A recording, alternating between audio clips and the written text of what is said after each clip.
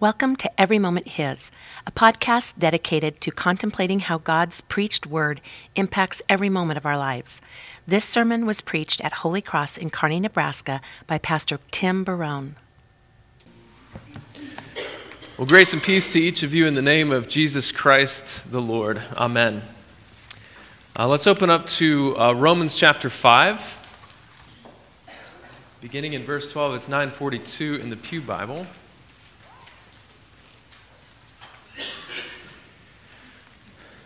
And we're kind of getting into these really beautiful descriptions of the gospel. As Pastor John mentioned, going through Romans, you kind of go through a deep valley first, and then you get up to the heights of hearing about the gospel, and we're still kind of at that top place where we're looking over everything in our futures and thinking about how this affects every part of our lives. Today we're going to look at, in particular, a comparison between Adam and Jesus, Adam and Christ, and see this both how they compare and also, more importantly, how they contrast. So beginning in verse 12, as I read this for you, I want to encourage you to underline anytime you see the words much more. So you should have 3 places, and I'll point out the last one for you. Therefore, just as sin came into the world through one man, and death through sin, and so death spread to all men because all sinned. For sin indeed was in the world before the law was given, but sin is not counted where there is no law. Yet death reigned from Adam to Moses, even over those whose sinning was not like the transgression of Adam, who was a type of the one who was to come. But the free gift is not like the trespass. For if many died through one man's trespass, much more, underline that, much more have the grace of God and the free gift by the grace of that one man, Jesus Christ, abounded for many. And the free gift is not like the result of that one man's sin. For the judgment following one trespass brought condemnation, but the free gift following many trespasses brought justification. For if because of one man's trespass, death reigned through that one man, much more, underline that, much more will those who receive the abundance of grace and the free gift of righteousness reign in life through the one man, Jesus Christ. Therefore, as one trespass led to condemnation for all men, so one act of righteousness leads to justification and life for all men. For as by the one man's disobedience the many were made sinners, so by the one man's obedience the many will be made righteous. Now the law came to increase the trespass, but where sin increased, grace abounded all the more. Underline that. So that as sin reigned in death, grace also might reign through righteousness, leading to eternal life through Jesus Christ our Lord. This is God's holy word. A number of years ago now, in 2017, there was a total eclipse of the sun, and it happened to go right through Nebraska. I was in Canada at the time, so I could just look from afar to see what was happening. But a lot of Nebraskans were really excited about this, and they went and they viewed this. Did any of you get to see the total eclipse in 2017? Okay. It's kind of a big deal. And as you look at that eclipse, as you're in that experience, right, the moon comes right in front of the sun, and for a split second, everything's dark. And it looks like, if you were just from the naked eye, from your perspective, from your vantage point, it looks like the moon is about the same size as the sun for just a second, doesn't it? And so if you didn't know any better, you'd say, yeah, that moon's got to be about the same size because it's just blocking out all the light. Well, we know that's not the case. In fact, the sun is much larger, much more massive than the moon, right? But from our perspective, it didn't look like that way for a second. In fact, if you took our moon that goes around the Earth and you started putting objects the size of our moon into the sun, you could keep doing that until you reached 64 million moons. You could just keep throwing them into the volume of the sun. And so the sun is massively larger than the moon. There's almost no comparison, right? We don't even understand the words 64 million. We can't think of that number. But the sun is incomparably brighter, more massive, more important than the moon. And as soon as the moon went just a fraction of an inch away from that center, away from that, all of a sudden everyone was overwhelmed by the brightness of that sun once again. Well, this image might help us grasp what St. Paul is talking about here. So often we have in our minds that there's this cosmic struggle, right, between good and evil, between what is right and what is wrong, between God and the devil, between the sin of humanity and the grace of God. And we might be tempted to think, from our vantage point, from our perspective, that it's an equal fight, right? That they're about the same. And that one's about the same as the other, and no one can really call it in the end. The truth is that God's grace and God's mercy and what he has done in Christ is vastly bigger, vastly more important than the sin, than the death, than the destruction that we now feel from our perspective. Even though, from our perspective, it seems really real, and it seems really important, and it seems really massive, if we were able to see the truth, we would see that God's grace is so much bigger. That the life that God has brought in Christ Jesus in every way outdoes any evil that we can throw at Jesus. That the reign of our sin and death in this world is nothing compared to the reign of righteousness in Christ Jesus. And that's the point of this text, is to show that Adam and Jesus are related, but in the end, there's really not much of a comparison. That Christ is so much greater, that the grace that God brings is so much more massive than the sin that caused him to come. And so let's read this together again. I'm going to point out a few things as we go, and then we'll consider it a little bit more. Let's look together in verse 15. But the free gift is not like the trespass. For if many died through one man's trespass, much more have the grace of God and the free gift by the grace of that one man, Jesus Christ, abounded for many. I want you to notice in this verse, how many times does Paul need to say the word grace? Right? It's the grace of God that has abounded by the free grace of God, by the grace of that one man, Jesus Christ, abounding for many. It's over redundant, right? He's saying it again and again so you catch how gracious this is. And then in verse 16, and the free gift is not like the result of that one man's sin. For judgment following one man's trespass brought condemnation. If you remember back to Romans chapter 1, the just decree against our sin is what? It's death. Right? That's what he's talking about. There was a condemnation following one man's sin. Sin had spread to all people. But the free gift is not like the result of that one man's sin. For judgment following one man's trespass brought condemnation, but the free gift following many trespasses brought justification. Now, we should think about that for just a second. When we see Adam sinning, we kind of read through a bit of that narrative this morning. Adam sinned, and his sin spread to all people, right?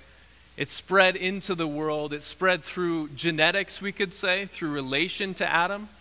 But also we fell into the pattern of sin. And there's massive amounts of sin since Adam, right? And if you just count up how many billions, tens of billions of people who have lived in this world, all kind of stemming from Adam's one sin, and it just kept going and going and going, and it kept spreading and spreading and spreading until everyone who lived had sin in their life and sin in the world, and it was everywhere. And what Paul is saying is one man's sin did that, right? It spread. We have this original sin that we're cursed with as we come into this world. Our natures have become weakened, and that has caused us to want to sin. And so not only do we have the nature that falls easily into the sin, but we also have the desire to sin. And so this is why in our baptism liturgies, we say, God forgive this child or this person of the sin inherited from Adam and also the sins that they have done since.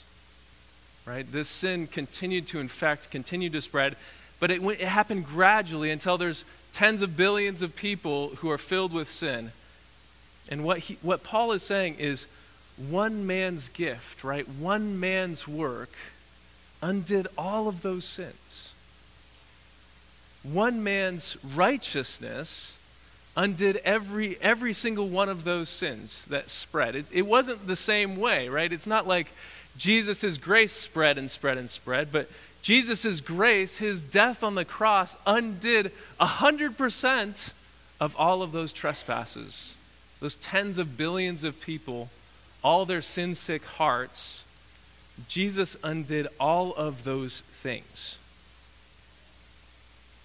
And so when we think about that, we can think this. Well, what Adam has done was terrible. Right? He brought sin and death upon all of creation. And that maybe has become very real to you in your life as you've seen a loved one die. Right? You've experienced the tragedy of death. You've experienced the dark night of the soul, wrestling against your sin. And we can say, what Adam did ruined so many things, right? And he caused so much pain. He caused so much conflict internally, externally. Like he really brought down all of this thing, all of these terrible conditions upon us. But what Christ has done for us is like the sun coming out from behind the moon. Right? Jesus, by his actions, undid all of those sins and brought life and the reigning of life back to us by one action. How mighty must that action have been? Death is swallowed up by the death that Christ died. Right? The death of tens of billions of people. Jesus overturned that consequence when he went to the cross. The condemnation rightfully falling on sinners.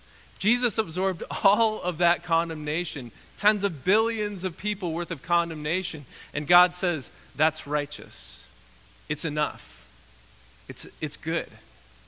It's a pleasing, atoning sacrifice for sins, and it is enough.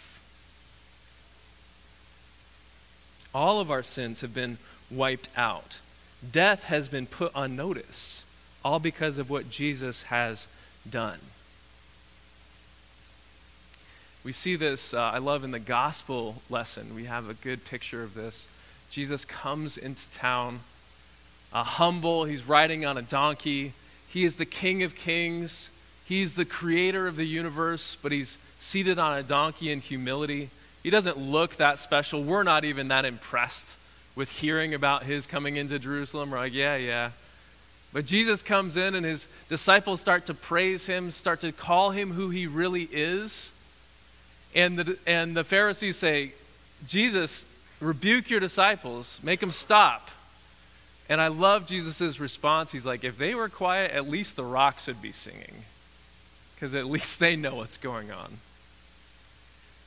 Because it's hard for us to grasp just how mighty of an action this is from God's hand. Right? As Jesus comes into the center of our world, into the center of existence, into the center of your sin, even the rocks should praise him for what he's about to do, for what he's about to overturn, for what he's about to fix in this world. He's going to fix sin and death. He's going to be the equal force to all of the evil that this world could throw at God and his creation. He is the one to overturn all these things. And so as he comes into this world, yeah, the rocks should praise him. We should praise him. And if we grasp how great this glorious grace is that is coming in the person of Jesus to the cross, how could we stay silent?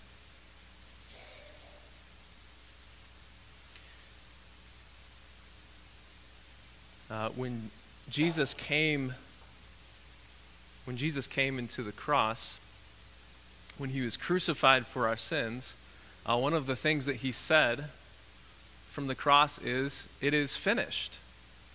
It is finished. And if we hear that, it's like, what is he saying? What is finished? Jesus is saying all of the disobedience from Adam to you, right? All of the sin from Adam through Moses and the people of Israel, all the way from Abraham on, all of that sin has been atoned for by his work, by his mighty deeds. Jesus overdid all of that, and when he died on the cross, it was finished. It was enough. It was done. And so if we see how great this glorious work of Jesus is, it does a few things for us. I want you to think about this. Occasionally in my ministry, there's been some people who have come to me and said something like, Pastor, if people only knew how dark this was, if I don't know if I'm even worthy to be in the house of God. Or people will say something like this: I would go to church, but as soon as I came in the doors, I would burst into flames. Right? Has anyone said that? Because the hunch, the idea, the intuition is that I'm just a bridge too far for God. Right? Or because we're not sure if God has enough grace for us, we're hesitant. We're like, God, you know what? You're a busy guy. Can I just have a little bit of mercy, please? Could I just have a little bit of grace? Just a little bit. I mean, I messed up real bad. And I don't want to bother you. But man, my heart is just torn up. And can I just have a little bit of mercy from you? And it's amazing that if we were to say something like that to God, if we were to say, God, I'm a sinner, have mercy on me, we might think God's going to say, okay, how much sin? Okay, here's a little bit of sin, a little bit of grace for you, a little bit of mercy for you. But we don't understand how gracious the action of Jesus is and how massive it is. It's like when we say to God, hey, can I have just a little cup of grace from your hands? And God just opens up a fire hydrant for us. And we're blown away by the mercy, by the grace that he gives to us in Jesus Christ. That Jesus' blood was sufficient for the sins of the whole world. Can't it also be sufficient for your guilt, for your guilty heart, for your troubled conscience? You see, when we see the massive amount of God's grace flowing to us through Jesus, it causes us to think less of our sin, and that can only be a good thing. We think less of our sin, right? Yeah, I'm a sinner. God's grace is greater. It blows it away. It also allows us to say the really hard things about ourselves. Yeah, I absolutely messed up, right? I absolutely broke that commandment. I don't need to make excuses or modify how big my sin is. I could say my sin is as big as anyone who has ever lived in this world, because absolutely the grace of God is millions of times greater than that. So I can be completely honest with how sinful, how broken I am, because God has given me Jesus Christ with enough grace, enough mercy to undo all the sins of the world, including mine. The word in Greek is super abundantly. He has super abundantly blotted out your sin in Jesus Christ. Those words, all the more. Right? Paul uses this word a lot, all the more. That what you needed was this much, and God gave you this much.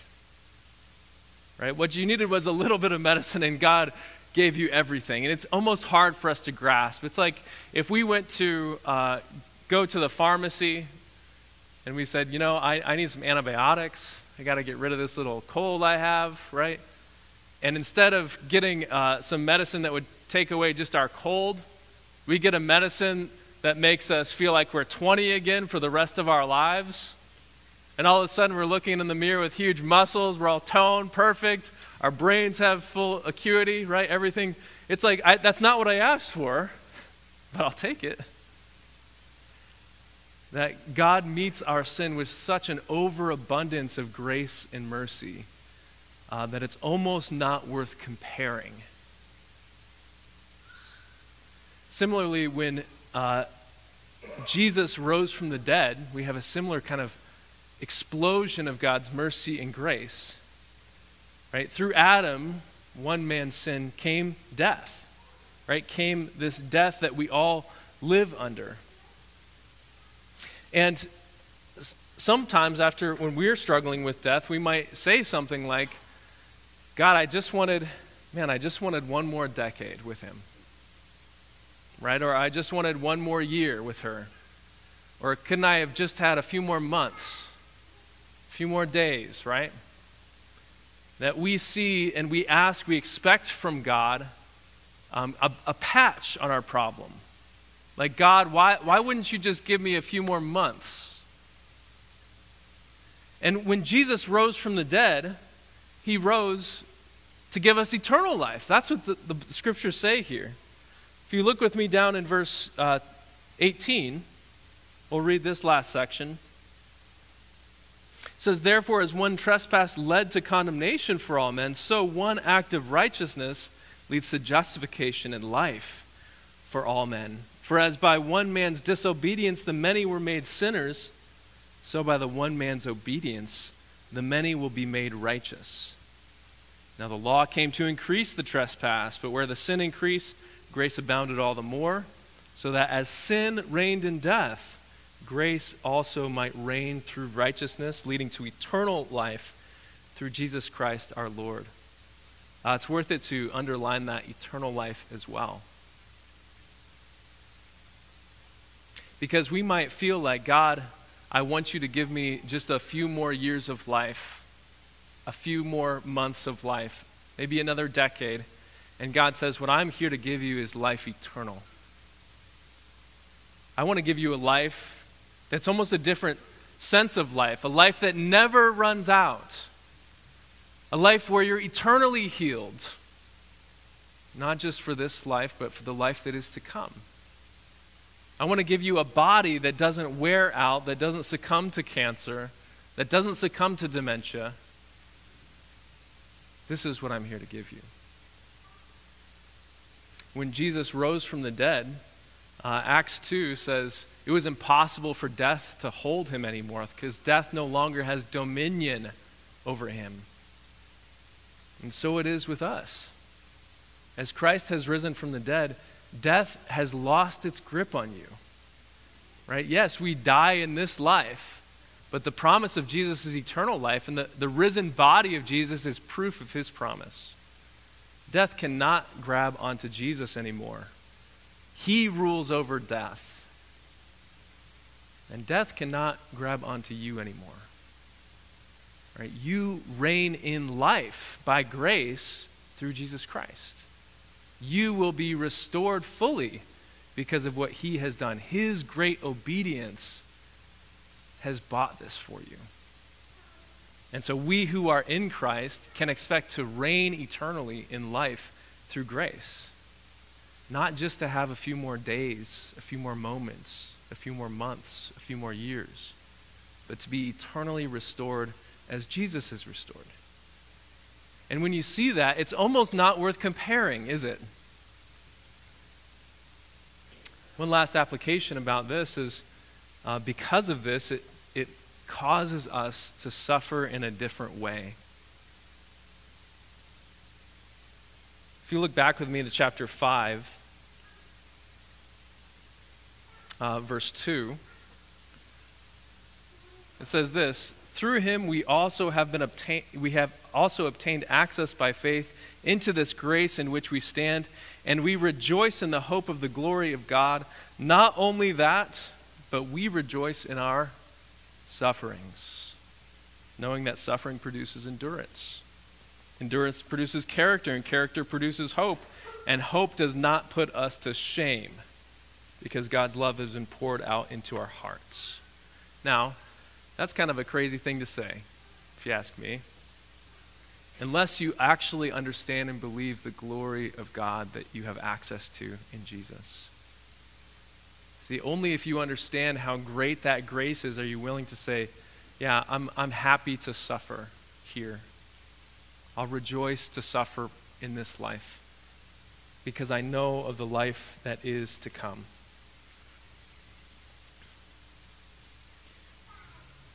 Later on in Romans chapter 8, if you want to flip forward to that, Romans chapter 8, verse 18, we see Paul saying some other crazy stuff. He says this, "For I consider that the sufferings of this present time are not worth comparing with the glory that is to be revealed to us." Do you see? If we grasp the magnitude of the obedience of Jesus Christ and how that one act has overturned all the evil acts before, and we understand that that truly has come to us for our hearts, for our sin, for our death, and that we have become co-heirs with Jesus Christ who will reign in life with him, all the sufferings in this life are not worth comparing to that life that is to come in his name. It makes us say, yeah, I suffer now. I suffer for these years. I struggle. Inwardly, outwardly, and physically, spiritually, I struggle. But it's not worth comparing to the glory that is mine in Jesus Christ that is to come. Because what Jesus has done is so massively greater than all of my problems and all of the problems of this world. And the more we grasp onto that hope, the more we are lifted to understand how we're to live in this world, how we are to give witness to Jesus. Jesus' work coming to the cross, saving you, lifting, forgiving all the sins of this world and lifting us from death to life, it's almost not worth comparing to the death and the sin that Adam brought into this world. And as we are in Christ, we have triumphed over these things. So let's pray together. Lord God, we thank you for the mysterious righteousness and victory that you have revealed in Jesus. We pray, Lord, that you would give us eyes of faith and ears to hear, that as we lift our voices to praise the living Son of God, the one who died in our place, that we would be able to grasp the magnitude of what he has done for us. May this, Lord, transform our lives. May it help us to suffer with hope, and may it give us joy as we live our lives in this world, as we wait for his return. We pray all these things in the holy name of Jesus the Christ. Amen.